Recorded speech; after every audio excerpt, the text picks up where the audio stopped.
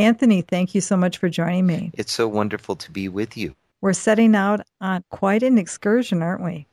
Yes, we are. We're going to celebrate the 500th anniversary of the birth of Teresa of Avila in Spain. This is truly a pilgrimage, isn't it? I mean, we are designing this to be a real encounter in prayer with St. Teresa and John of the Cross, aren't we? Yes, we are. We're actually going to begin our pilgrimage on the day that Teresa of Avila was born. We arrive in Spain on March 28th, and we'll be landing in Madrid. After getting settled a little bit, we'll go on pilgrimage to give thanks for the life of Teresa of Avila, but also for our own safe travels to Spain. We'll be going to one of the cathedrals in Madrid and having our opening Mass. And it will also be the eve of Palm Sunday while we're there. And when we arrive, we're coming for Teresa's birth, but we're entering into the holiest week of the whole year. Well, it is a incredible blessing that we have as chaplain on this particular pilgrimage, someone who you've known for quite a while and who is very dear to your heart. And it is really an extraordinary man himself. Father Giles Dimock, Dominican from the Eastern Province, was a professor at Franciscan University of Steubenville. He now works with Dominican novices in Cincinnati as a confessor and spiritual director, and he's been my spiritual director through the years, and it will be a great blessing to have him with us. He, incidentally, is an expert in both spiritual theology as well as the sacred liturgy. So that resource for us, I think, is also going to be very enriching because we're entering into the holiest week of the year, and he's going to help us understand these liturgies. Spain has a very rich tradition of liturgical processions for different days and so forth.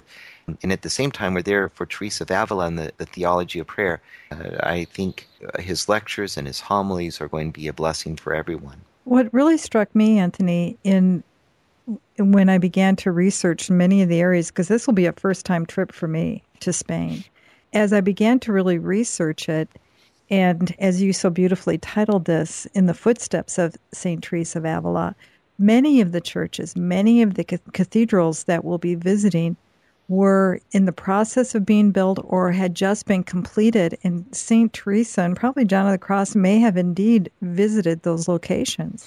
It's true, and we're going to try to go to many of the places that Teresa began her foundations, and even some places like Toledo that John of the Cross, where he was imprisoned. These will be important places, but on the first day of our pilgrimage, when we get to Madrid, we'll go through the city to the cathedral. There's the ancient cathedral and the newer cathedral, and we'll go to both these places and learn about how Teresa of Avila and her Carmelite reform impacted life in Madrid, was part of a spiritual explosion that happens in Spain in the 16th century. There's a renewal of contemplation and mental prayer and theology that are all bursting out at the same time. And it's bursting out in the villages all around Madrid, ends up building up the faith there in Madrid. We'll be looking at some of what happened during that time period. It's one thing to hear about it, then to walk into the church or to the cathedral where Teresa of Avila had been at. It just all of a sudden makes something, a distant part of history, come alive.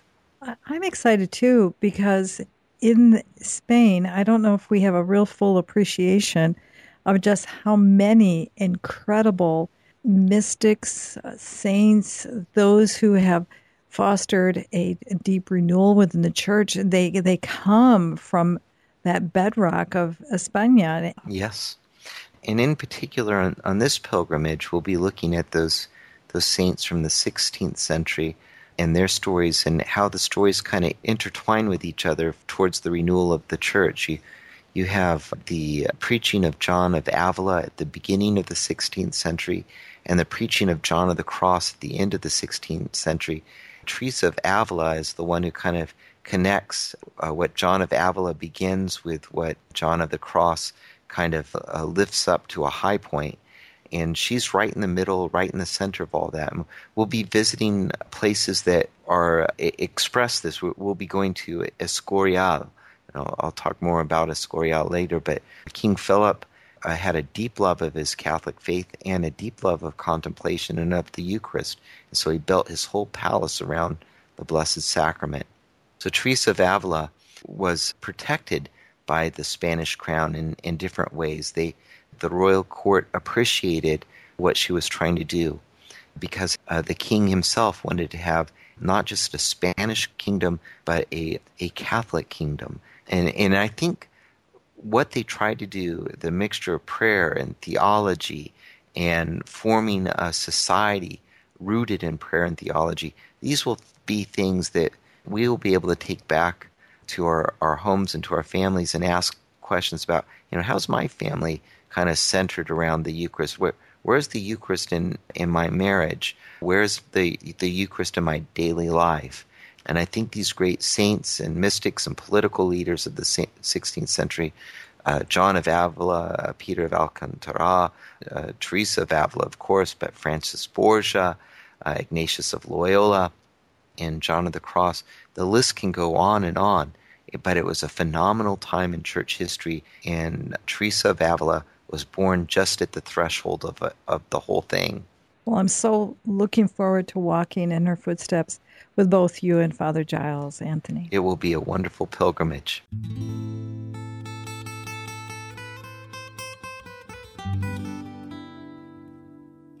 "500 years ago, on March 28th, a great mystic, founder, reformer, and doctor of the Church was born, Saint Teresa of Avila.